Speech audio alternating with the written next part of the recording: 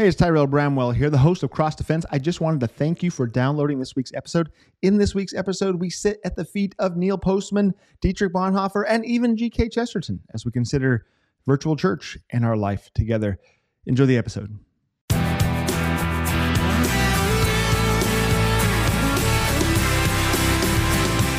Are you ready?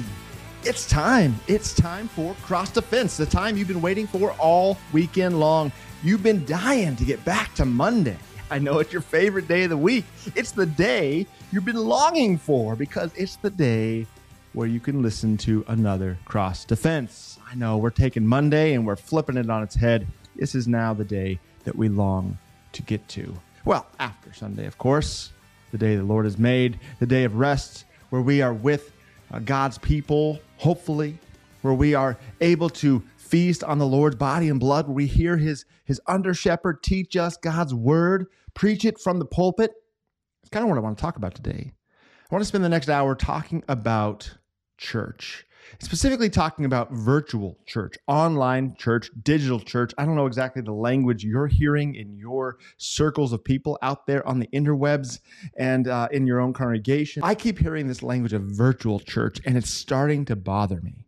Now, we've had a couple episodes earlier on during the COVID time where we talked about technology and the church and how we can use it and some precautions we should take. You might remember Pastor Sean Kilgo was on the show back in the earlier days of COVID talking about this, and it was a very fruitful conversation. I want to revisit it today.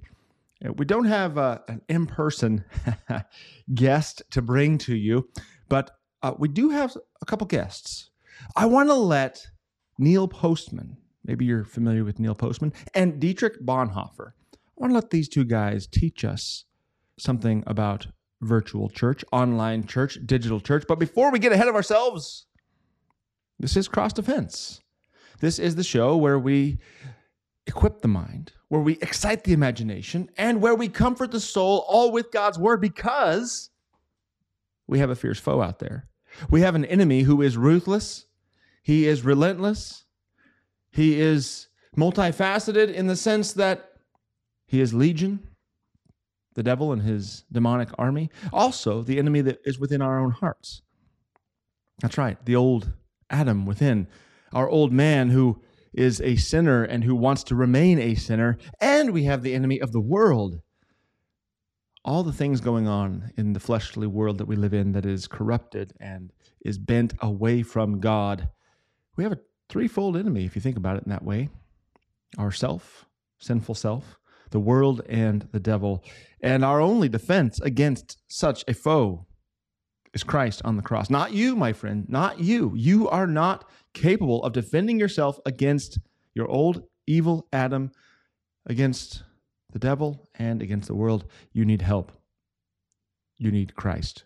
That's why you have a Savior. That's why he came to save you from your foe, to steal you from his clutches, and to bring you into his kingdom. And that's what he has done. And that's what this show is all about, getting into God's word and getting into topics about God's word to really equip the mind, excite the imagination. Theology is not boring. It is not boring stuff, and to comfort the soul. So without further ado, we're going to talk about the virtual church stuff going on today, and we're going to let Neil Postman do most of the heavy lifting today. I was reading Technopoly. I don't know if you're familiar with this book, Technopoly. Most people, when they hear of Neil Postman, are familiar with Amusing Ourselves to Death. Both of these books are amazing. I suspect, I haven't read all of Neil Postman's works, but I suspect they're all worth the read. But in Technopoly, he raises this question about technology, and it really got me thinking about virtual church. It got me wondering if we know what we're doing. There's something to consider when it comes to online church. Why are we doing it? Do we know the unintended consequences that go with it? Now, certainly it's expedient, and it appears to be a practical solution to a problem, right? What's the problem? The health, can't even speak today. The health risk of COVID. Well, we're being told that it's dangerous to gather, and so the internet provides this stopgap, this solution. we can just live stream the services. No one needs to be inside the sanctuary but the pastor. And really, he doesn't even need to go into the sanctuary. He can lead us in services from his own living room as we're all in lockdown or quarantine, these sorts of things. But what is going to be the consequence of our actions? Are we thinking about the long-term effect of what we're doing right now in this immediate problem that we're facing? Is virtual worship going to have a permanent impact on the church? What are the consequences? From what I see and hear, many are already preparing for virtual worship to be a mainstay. What will be the consequences of it? So, to get at that answer, or at least to begin to consider the questions that I'm asking, I think it's beneficial to understand something about the use of technology. And Neil Postman does a great job of kind of getting our feet wet in this topic. So he considers the topic in depth and in a time before the rise of the internet. Now, computer technology was just beginning to emerge in a popular way, a way that was readily accessible to most of us in America anyway. It was just at the beginning when Neil Postman was writing his book, Technopoly. And so from that perspective, from that aspect of it, he's kind of objective.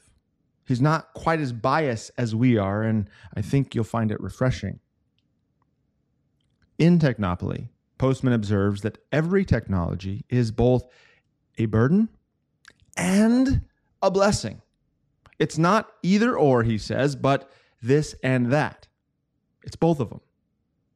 And then he goes right on to say, immediately after he says that, he says, we are currently surrounded by throngs of zealots who only see what new technologies can do and are incapable of imagining what they will undo. I'll say that one more time, because I think we too are surrounded by the same throng, or at least their children or their children's children, who only see what new technologies can do and are incapable of imagining what they will undo. Here we go again with this imagination language. Can you imagine what a new technology will undo? It's very easy to get caught up in what that new technology presents as far as what it can do, but can you stop long enough to think about what it will undo? Postman says it is inescapable that every culture must negotiate with technology, whether it does so wisely or not. You just can't get around it. You're going to have to negotiate with technology. A bargain is struck, he says, in which technology giveth and technology taketh away. The wise know this well and are rarely impressed by dramatic technological changes and are never overjoyed. Now think about that for a second. He's saying that the wise person sees technology come to the scene, a new technology, and instead of being like, yes, we're going to move forward with this thing, they go, I'm not too overjoyed, because I understand that while it brings a benefit, it also brings a detriment. There is a positive and there is a negative. Technology presents both. It giveth and it taketh away, he says. We gain and we lose with the introduction of new tech. Now, we are a tech-heavy culture, right? Silicon Valley runs the show these days. There is new tech coming out all the time. We gain and we lose with the introduction of new technology. The question is whether or not we understand that and are implementing the new tech prudently, or are we adapting to it carelessly? How much thought are we giving to our use of this technology or that technology? And in particular today, have we as a church, or let me do you one better, you as a Christian, have you considered What will be gained by live streaming your worship service? You're like, of course, yeah, Pastor Bramwell, of course. We're gonna be able to reach a lot more people. We're gonna be able to get the gospel out to millions of people potentially. Have we as a church or as a Christian, have we considered what we'll be gaining? Of course we have. Likewise then, and without delay, have you also considered what will be lost? What will be lost by live streaming church? What will the technology do to our reality? It will not leave it untouched. It's going to have an effect on our world. And I'm not sure we think about that. I'm not sure we pause long enough to really consider that. That when a new piece of tech, and it doesn't have to be a piece, it doesn't have to be a phone, it doesn't have to be the latest, greatest iDevice or whatever, it can actually be an innovation. All of this for Postman, all of this starts with sharing of a story, Plato's Phaedrus, where the tech that was being presented that makes a change to the world, the tech is writing, the invention of the written word. This legend, as it's presented, is going to make it to where people no longer have to remember oral traditions and oral stories because they can look it up. It's written down. They can refer to the written piece of paper to find out the thing that they used to have to remember in their mind. There's a shift, there's a change. Something as simple as writing. So I don't think we often stop long enough and think about what we're going to lose. We normally think about what's lost later, when it's already gone. But the wise person, as Postman says, is rarely impressed with a dramatic technological change and is never overjoyed. I love that. Never overjoyed by it, because he realizes that with the success, with the win, also comes the loss. Postman notes that the benefits and deficits of a new technology are not distributed equally. This is also important. There are, as it were, he says, winners and losers. And he continues to mention that it's puzzling and poignant that on many occasions the losers, out of ignorance, have actually cheered on the winners, and that some still do. Okay, so now we're entering a new stage of this conversation, this question. Now we're understanding that the success, the benefit, and the deficit, they're not distributed equally. In fact, those who are benefited by the technology will expect those who are affected negatively by the technology for them to cheer them on. And he gives a great example. He talks about the blacksmith at the dawn of the automobile. He says, some turn-of-the-century blacksmith who not only sings the praises of the automobile, but also believes that his blacksmith business will be enhanced by the automobile. So this is how we act. And you can't blame the guy. Now, he goes on to say, now we know that the blacksmith's business was not enhanced by the invention of the automobile. In fact, it was rendered obsolete by the rise of the automobile. Right? When the technology is being rolled out, it's hard to see what the negatives will be. We're also laser focused on the positive, that we can't really see what we're going to miss out on in the future, what's going away. The long-term effect is very hard to determine. And some blacksmiths couldn't see how the car would put them out of business. They couldn't wrap their minds around it, and you can't blame them. You can imagine how they would think that they would actually get more business. It would be gangbusters for these guys, because why? The automobile is made up of metal. I'm a blacksmith. I'm going to have a lot more work to do because that piece of equipment, that new invention, that new tech uses a lot more metal. You couldn't see the reality. You couldn't see how the horse and buggy was going away, and there'd be no need for a blacksmith as the industry arose. You can picture this, right? Of course you can. And this is what we need to consider, my friend. We need to make sure in all realms, but especially when it comes to the church, that we have our eyes wide open when it comes to innovation, when it comes to technology and the church's use of it. And see, the LCMS, the Lutheran Church Missouri Synod, in particular, gets a bad rap for being a little slow. Right? We're slow on the uptake. We get a bad rap for being about 20 years behind the times, usually, is how it goes. And I actually think that there's a lot of truth to this reputation. We're known for this for a reason. And I think that being known for this is a good thing. I would not want to be known for anything else when it comes to technology and innovation and fads and trends. I think it's a great thing that we're known for being slow to the scene, to the uptake. We're not supposed to be, as a church, all about trends and fads and the new tech. That's not what we're about. The church isn't about chasing that newest, shiniest thing.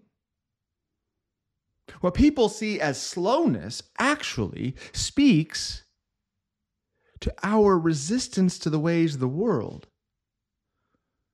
Or to state it positively, it speaks to our striving to be faithful to God's word. And so, no, I don't see it as a bad thing. I think it's, if anything, it's a good thing. Because anything we introduce, any new tech, any new innovation is going to have a consequence. And we are right to be very careful and prayerful about the decisions we make. Whether it's about virtual worship or anything else, we need to be careful. Let's take a break. We'll be right back. We'll continue this conversation about virtual worship, church online, and let Neil Postman and eventually Dietrich Bonhoeffer teach us some things that we might want to consider that maybe we haven't even thought to think about. We'll be right back. Don't go away. Greetings, saints of our Lord. This is Pastor Brady Finner. I am humbled to be the new host of Thy Strong Word every weekday from 11 to noon. We will receive the gift of God's Word and Paul's epistles for our new series. We will travel with Paul from city to city, from letter to letter, as he encourages, exhorts, proclaims, and points us to Christ and Him crucified for your forgiveness. Join us, live or on demand, because God has gifts to give for you.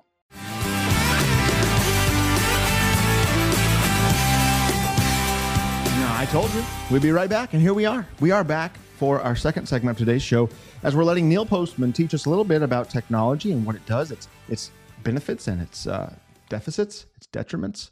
And we're also going to get to Dietrich Bonhoeffer as he talks about life together. If I didn't tell you before, at the top of the hour, at the top of the show, if you want to get a hold of me, you can by going to TyrellBramwell.com. Just go to the bottom of my landing page there, my homepage on my website. Scroll to the bottom. You'll see the contact button, and you can send me an email. Email is probably the simplest way to get a hold of me, unless you happen to be on the social medias, the socials, as they say these days. I'm on Instagram and Facebook primarily. I have LinkedIn and Twitter too, but I really just kind of check them every once in a while. I'm really focusing on Instagram because I like taking pictures and I like the whole, just the simplicity of it. It doesn't seem to be as dramatic as Facebook and things like that. You know what I'm talking about. So you can DM me over on Instagram, or you can private message me on Facebook. You can post on my wall on Facebook as well.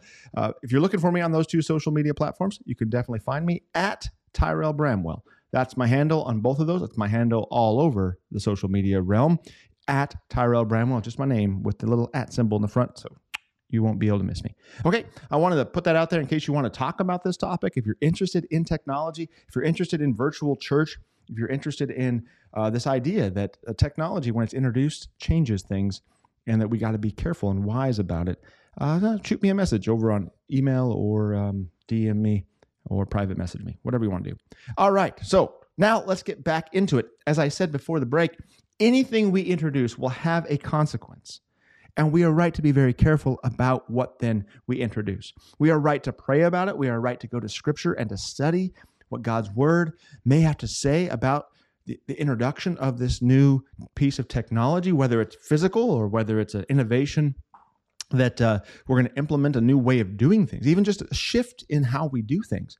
Anytime you're making adjustments and changes, you are introducing a change. That's why it's called a change. And things will be different. There will be benefits to it, sure. There will also be deficits. There will be drawbacks to it, negatives. So whether we're talking virtual church or we're talking how you get dressed in the morning, put on your socks first. If you try to put on your socks after you put on your shoes, there's going to be a problem. There's probably a reason why we all put our socks on first. So I'm just saying. Postman tells a great story. He tells a great story about the invention of the clock. This is what he says. Who would have imagined whose interests and what worldview would be ultimately advanced by the invention of the mechanical clock? Something very simple, right? The clock, he says, had its origin in the Benedictine monasteries of the 12th and 13th centuries. The impetus behind the invention was to provide a more or less precise regularity to the routines of the monasteries, which required, among other things, 7 periods of devotion during the course of the day. The bells of the monastery were to be rung to signal the canonical hours. The mechanical clock was the technology that could provide precision to these rituals of devotion. And indeed, it did. But what the monks did not foresee was that the clock is a means not merely of keeping track of the hours, but also of synchronizing and controlling the actions of men. And thus, by the middle of the 14th century, the clock had moved outside the walls of the monastery and brought a new and precise regularity to the life of the workman and the merchant. The mechanical clock, as Lewis Mumford wrote, made possible the idea of regular production, regular working hours, and a standardized product. In short, without the clock, capitalism would have been quite impossible. The paradox, the surprise, and the wonder are that the clock was invented by men who wanted to devote themselves more rigorously to God. It ended as the technology of greatest use to men who wish to devote themselves to the accumulation of money.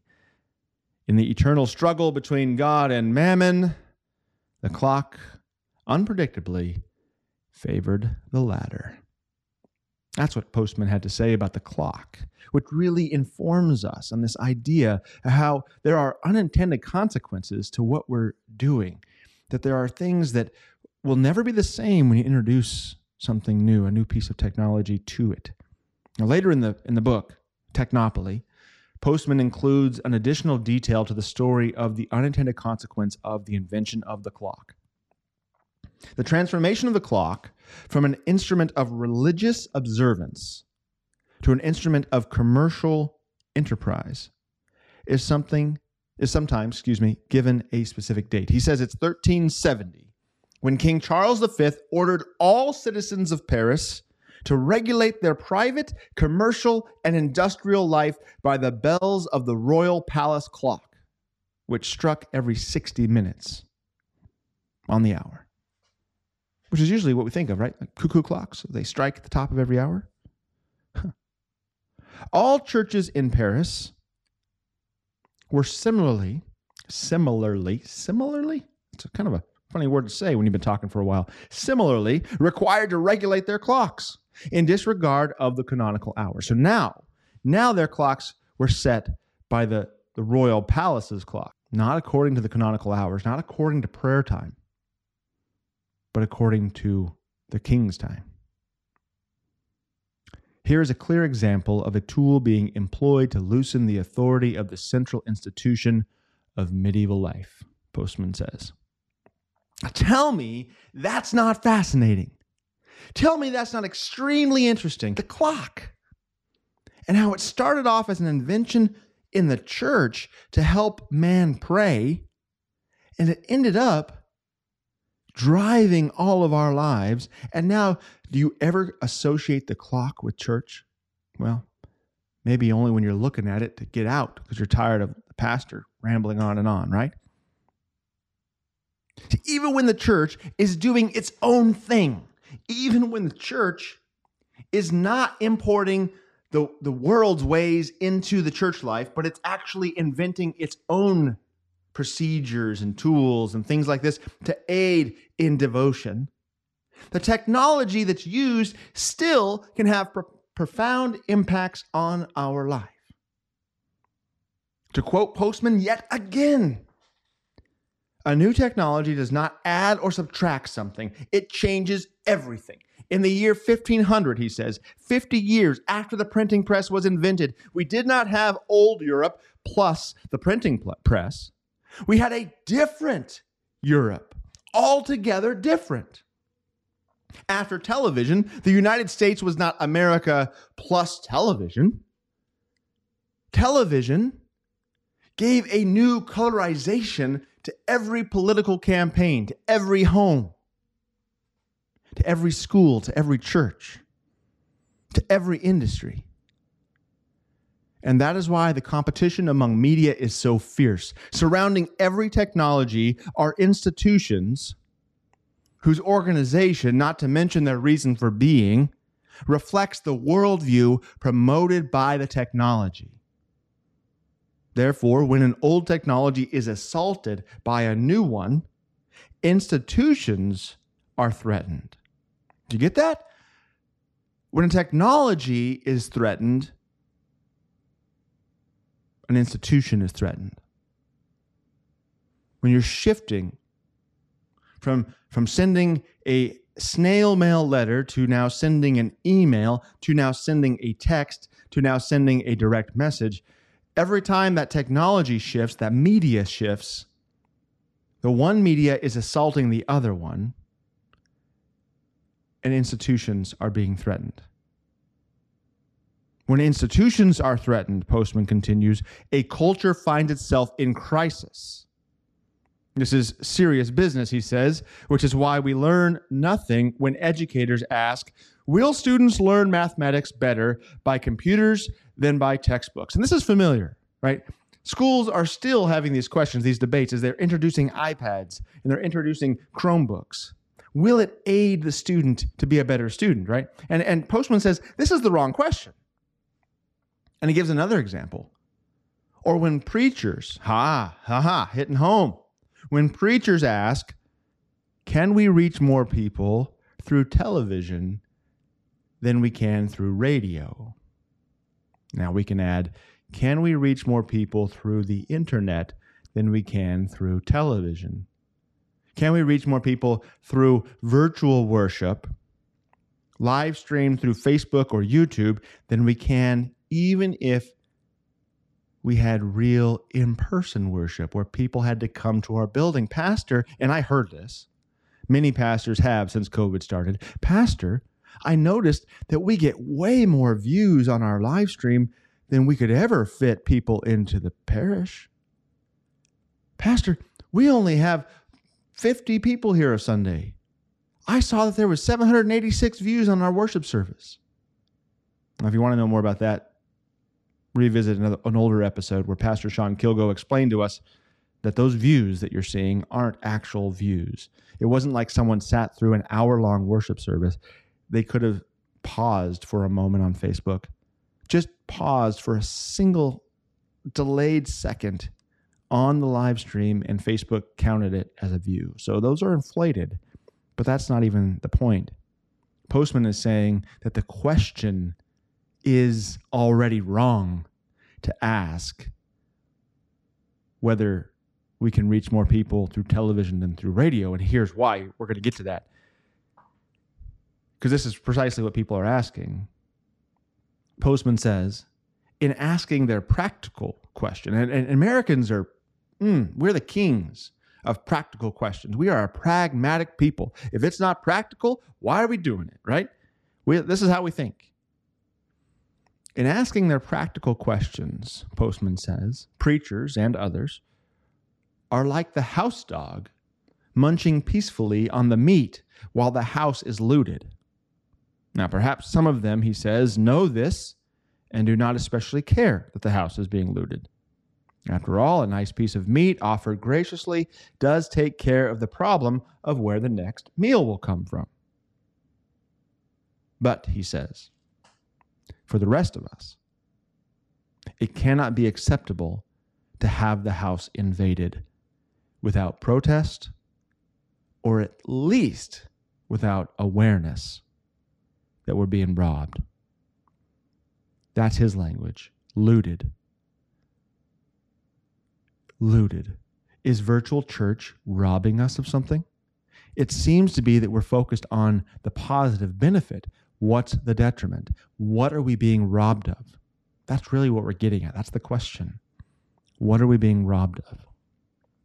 And then Postman offers a better way, as a good critic always should. Now, maybe you've seen me post this over on my Facebook page or something. I am not a fan. I think we all need to do better at this. If you're going to offer a criticism, stop long enough, especially in the world of social media, stop long enough to actually think, can I offer a solution? If I'm going to say something shouldn't be, instead of just complaining, because that's all it is, right? If you just, that shouldn't be the case. If you're going to say something that shouldn't be, can you offer something that should be? Can you create a solution? We are to be sub-creators. Our God is a creator.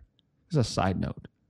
But just do this. And Postman does this. So he says, don't ask that question. He doesn't say, don't ask that question. He says, ask this one instead. Okay. Postman. What we need to consider about the computer has nothing to do with its efficiency as a teaching tool. So you consider whether iPads are good in the classroom or not. It has nothing to do with its efficiency as a tool. And this is eerily, uncannily similar to what we're dealing with virtual church. And he wrote this long before you could live stream something. What we need to consider about the computer has nothing to do with its efficiency as a teaching tool. We need to know in what ways it's altering our conception of learning, and how, in conjunction with television, it undermines the old idea of school. He's talking about the school example. And now here's the church example. A preacher, and I Pastor Bramwell, I would add the Christian, you listening to this, a preacher or Christian who confines himself to considering how a medium can increase his audience will miss the significant question. In what sense do new media alter what is meant by religion, by church, even by God? Let me say that again. This is what Postman says. A preacher who confines himself to considering how a medium can increase his audience, get the gospel out to more people, he will miss the significant question, which is this: in what sense do new media alter what's meant by words like religion, church, even by what's meant by God? These are fundamental, paramount concepts of who we are as Christians. Have you thought about that? How is virtual church changing what is meant by the term church? What is meant by the actual thing church? When I say church, what do I mean? Well, what do I mean now compared to what I meant pre-COVID? What am I talking about? How is virtual church changing our understanding of what Scripture teaches? When Jesus says, where two or three are gathered, there I am, do you think he means gathered together physically?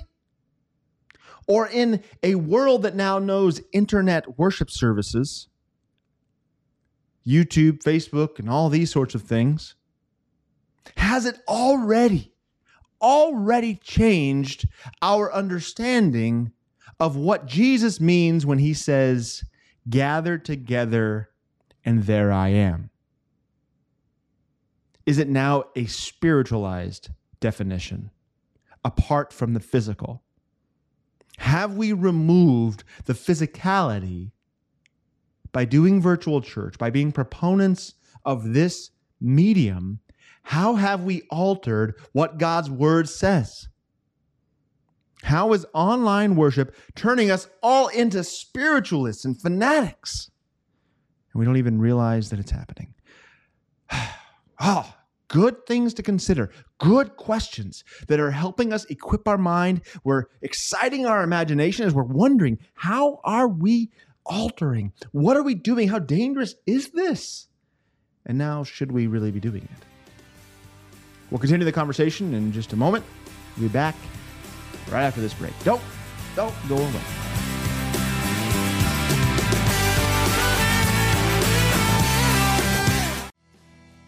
Concord Matters is the program where we seek to be of one mind, that is, the mind of Christ. And to do that, Christ-confessing Concordians read through and discuss the Book of Concord, which is our Lutheran confession of faith drawn from Holy Scripture, so that you too may be of one mind and confess with Christ. Be sure to listen every Tuesday at 2 p.m. Central on KFUO Radio, or anytime on KFUO.org or anywhere you get your podcasts. Until we convene for Concord again, keep confessing, church.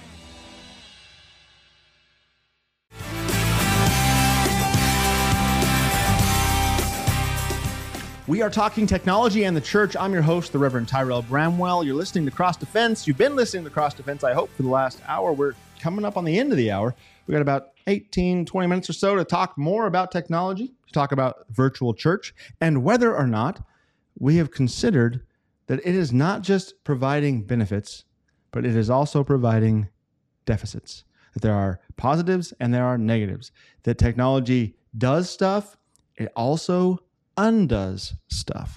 That's what we're talking about. Before the break, I asked that question of, have you thought about how technology, that virtual church, could be changing, altering our understanding of what Scripture teaches? Postman asked the question of whether a preacher who confines himself to considering how a medium can increase his audience, whether he's missing the significant question, and that is, in what sense do new media alter what is meant by religion, by church, and even by God? He asked that question in his conversation about technology in his book, Technopoly. So now we're really getting into it with virtual church. And I asked you to think about what Jesus says when he says, where two or three are gathered, there I am. Does he mean gathered? Like physically gathered? What's he mean by that? And did that have a question mark with that statement before the rise of things like radio and television and the internet and now live streaming, or not? When in Hebrews 10 you read that you are not to fail to gather together, as is the habit of some, but to gather all the more so to encourage one another, especially as you see the day drawing near. That's my paraphrase. Does that mean in our age of online worship that we're actually supposed to gather together when we see the day drawing near? And that day means Judgment Day, of course. How has virtual gathering altered the clearly intended meaning of the word gather? Which the clear intended meaning of gather is physically gather. You gather stuff together in reality. It's not this, well, we're gathered together virtually on our computer screens, even though we're sitting thousands of miles apart. Hebrews tells us that when with our eyes wide open by the Holy Spirit, do we see the signs that we're living in the end times, as you see the day drawing near, Judgment Day, when we see things like plagues, pandemics, that we are actually supposed to go to church. Yeah. In a time of plague, as we see the end drawing near and we see the signs of Judgment Day coming, that we are actually supposed to get together. And don't think that Jesus didn't know that when he said where two or three are gathered. I mean, this is the guy who walked in a time of leprosy.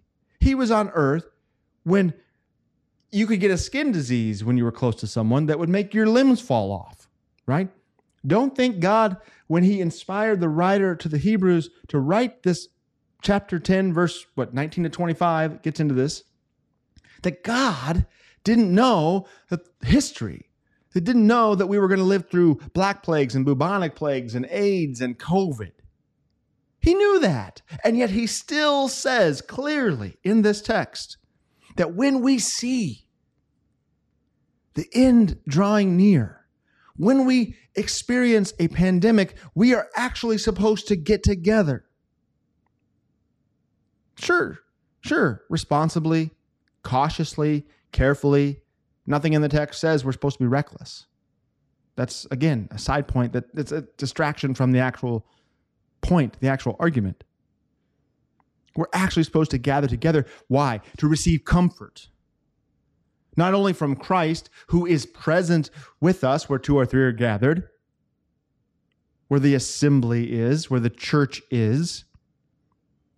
Not only from Christ, who's there as he promised, to serve us with his gospel word as it's preached to us by one of his under-shepherds who he called and sent to us. So we would have that guarantee, that assurance that this is what God would have us hear. Not only with Christ and his very own body and blood poured from his chalice, but also that we could receive comfort from the other members, the other Christians who are gathering with us, going through the same thing that we're going through, experiencing a pandemic, experiencing a war, experiencing whatever. Other people just like me, just like you, who know the threats to our body and soul and who can encourage us in the truth of God's word, despite the seeming sky falling down. And that was really bad English, but you get the point. How has the invention of digital church altered our understanding of God's word? This is a serious question. And I want to know, are we thinking it through? Have you thought this through, my friend? I fear, I'm afraid that we're ignorantly participating in the invention of our time's clock, creating for our children and our future neighbors a confusing world where the word church, assembly, gathering doesn't have the same meaning as it did in Scripture, where it will be spiritualized, even when in Scripture it was not intended to be spiritualized.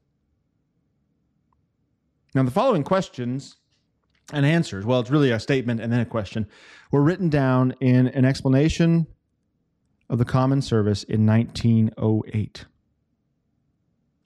In this book, an explanation of the Common Service, that's the Divine Service, we read this: distinguish between the private and public worship. Private worship, this is like a teacher telling a student, distinguish between the private and public worship. Now the student says, private worship is the communion of the individual soul with God. That's private worship. Makes sense. The individual soul, God, privately between me and God. Think of this as, your prayer life, your devotion life. Public worship is the common and united worship of believers, plural, in the unity of the body of Christ as they are assembled in the church. Interesting. Now a question, still in the book. Is this distinction important? The answer, yes. For there are indispensable elements of true worship in which no one can engage except in common with others. Whoa! What? Read that again. Yes, I will.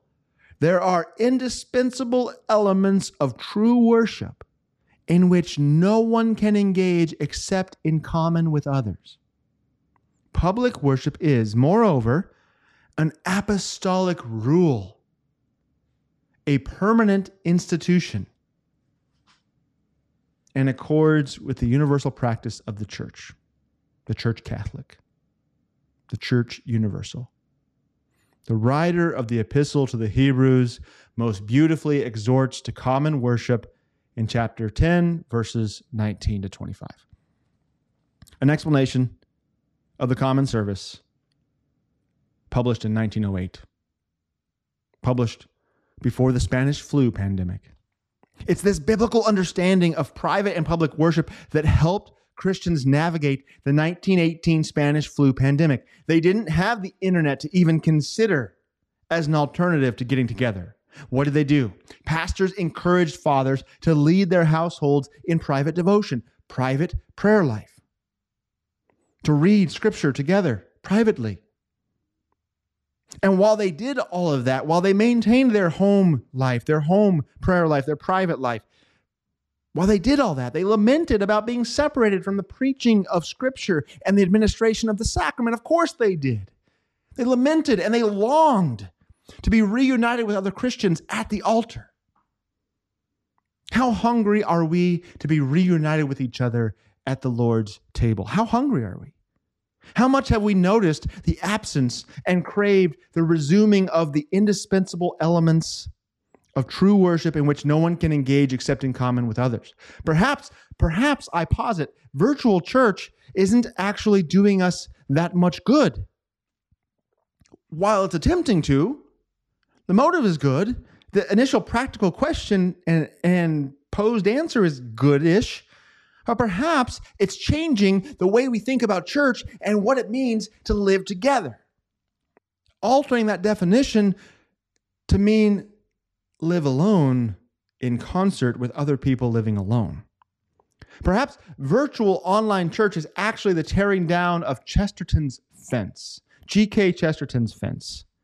He writes, in the matter of reforming things, as distinct from deforming them, positives and negatives, there is one plain and simple principle, a principle which will probably be called a paradox. There exists in such a case a certain institution or law, let us say, for the sake of simplicity, a fence or a gate erected across a road.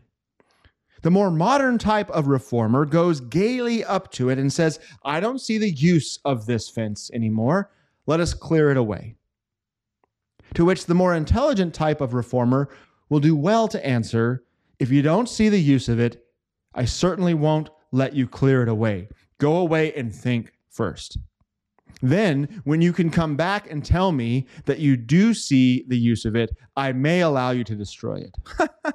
Are you hearing this? This paradox rests on the most elementary common sense. The gate or fence did not grow there. It was not set up by some, I can't even say this word he has here, somnambulists. Well, that's fancy. Someone look it up and tell me what it means.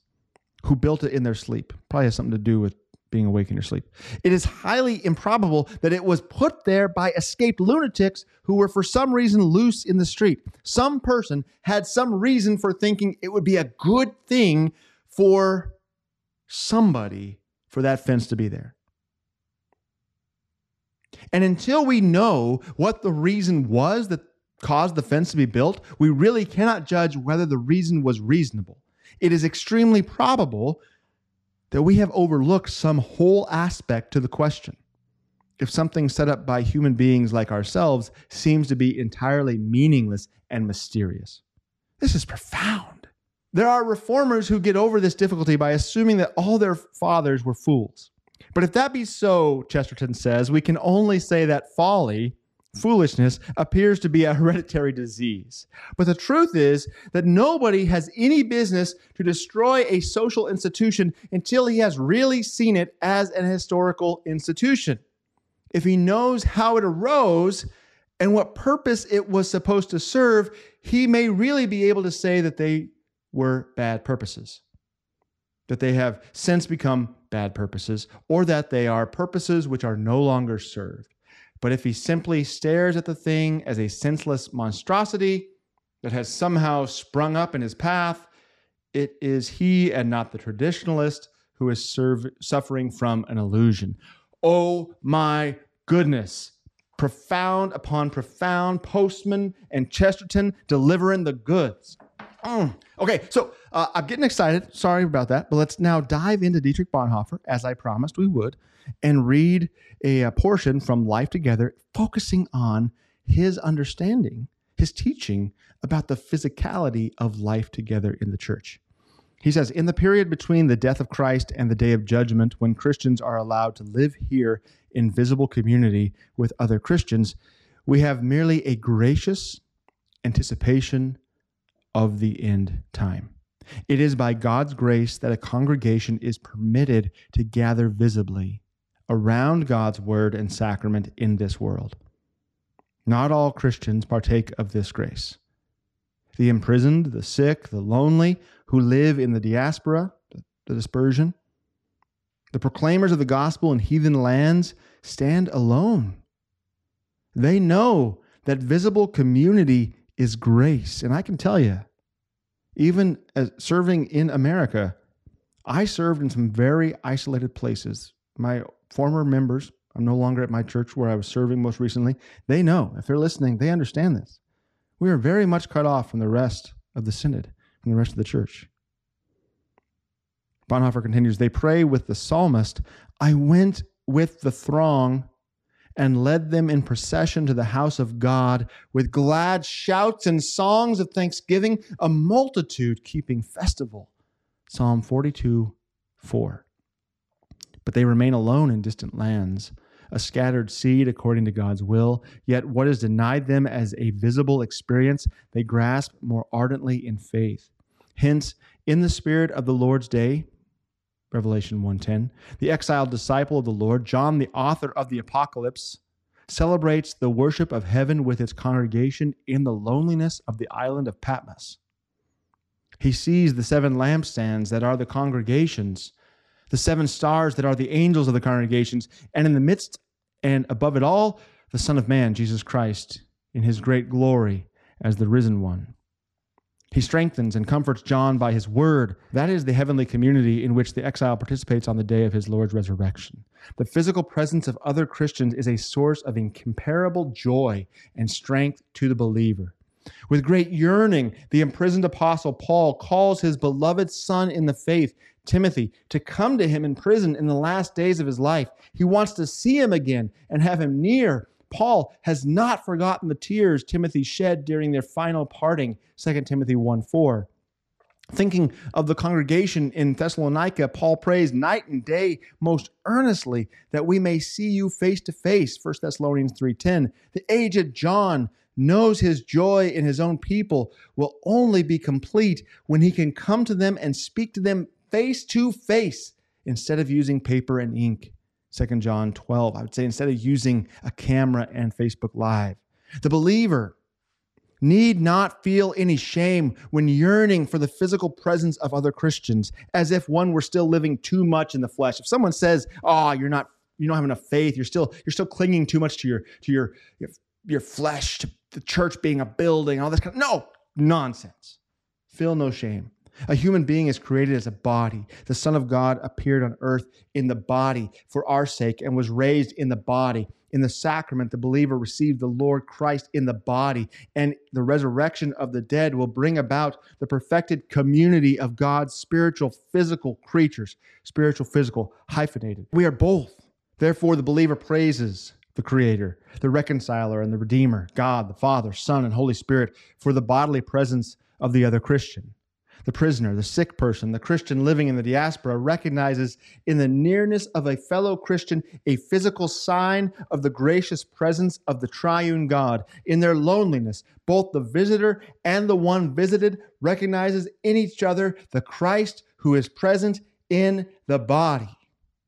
They receive and meet each other as one meets the Lord in reverence, humility, and joy. They receive each other's blessings and the blessing of the Lord Jesus Christ. But if there is so much happiness and joy, even in a single encounter of one Christian with another, what inexhaustible riches must invariably open up for those who by God's will are privileged to live in daily community life with other Christians. All right, we're going to leave it right there. We're out of time. I'm so sorry. I am so sorry. We got to put down the microphone and let you on with the rest of your day. But we did get Bonhoeffer in to teach us about life together, a community, the physical blessings of being together.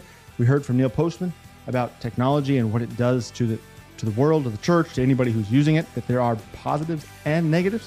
We even got a little G.K. Chesterton in there. How about that? I will talk to you guys next week. God's blessings and Christ be with you.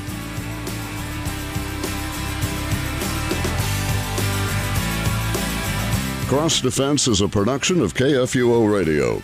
Find past episodes and support Cross Defense at kfuo.org.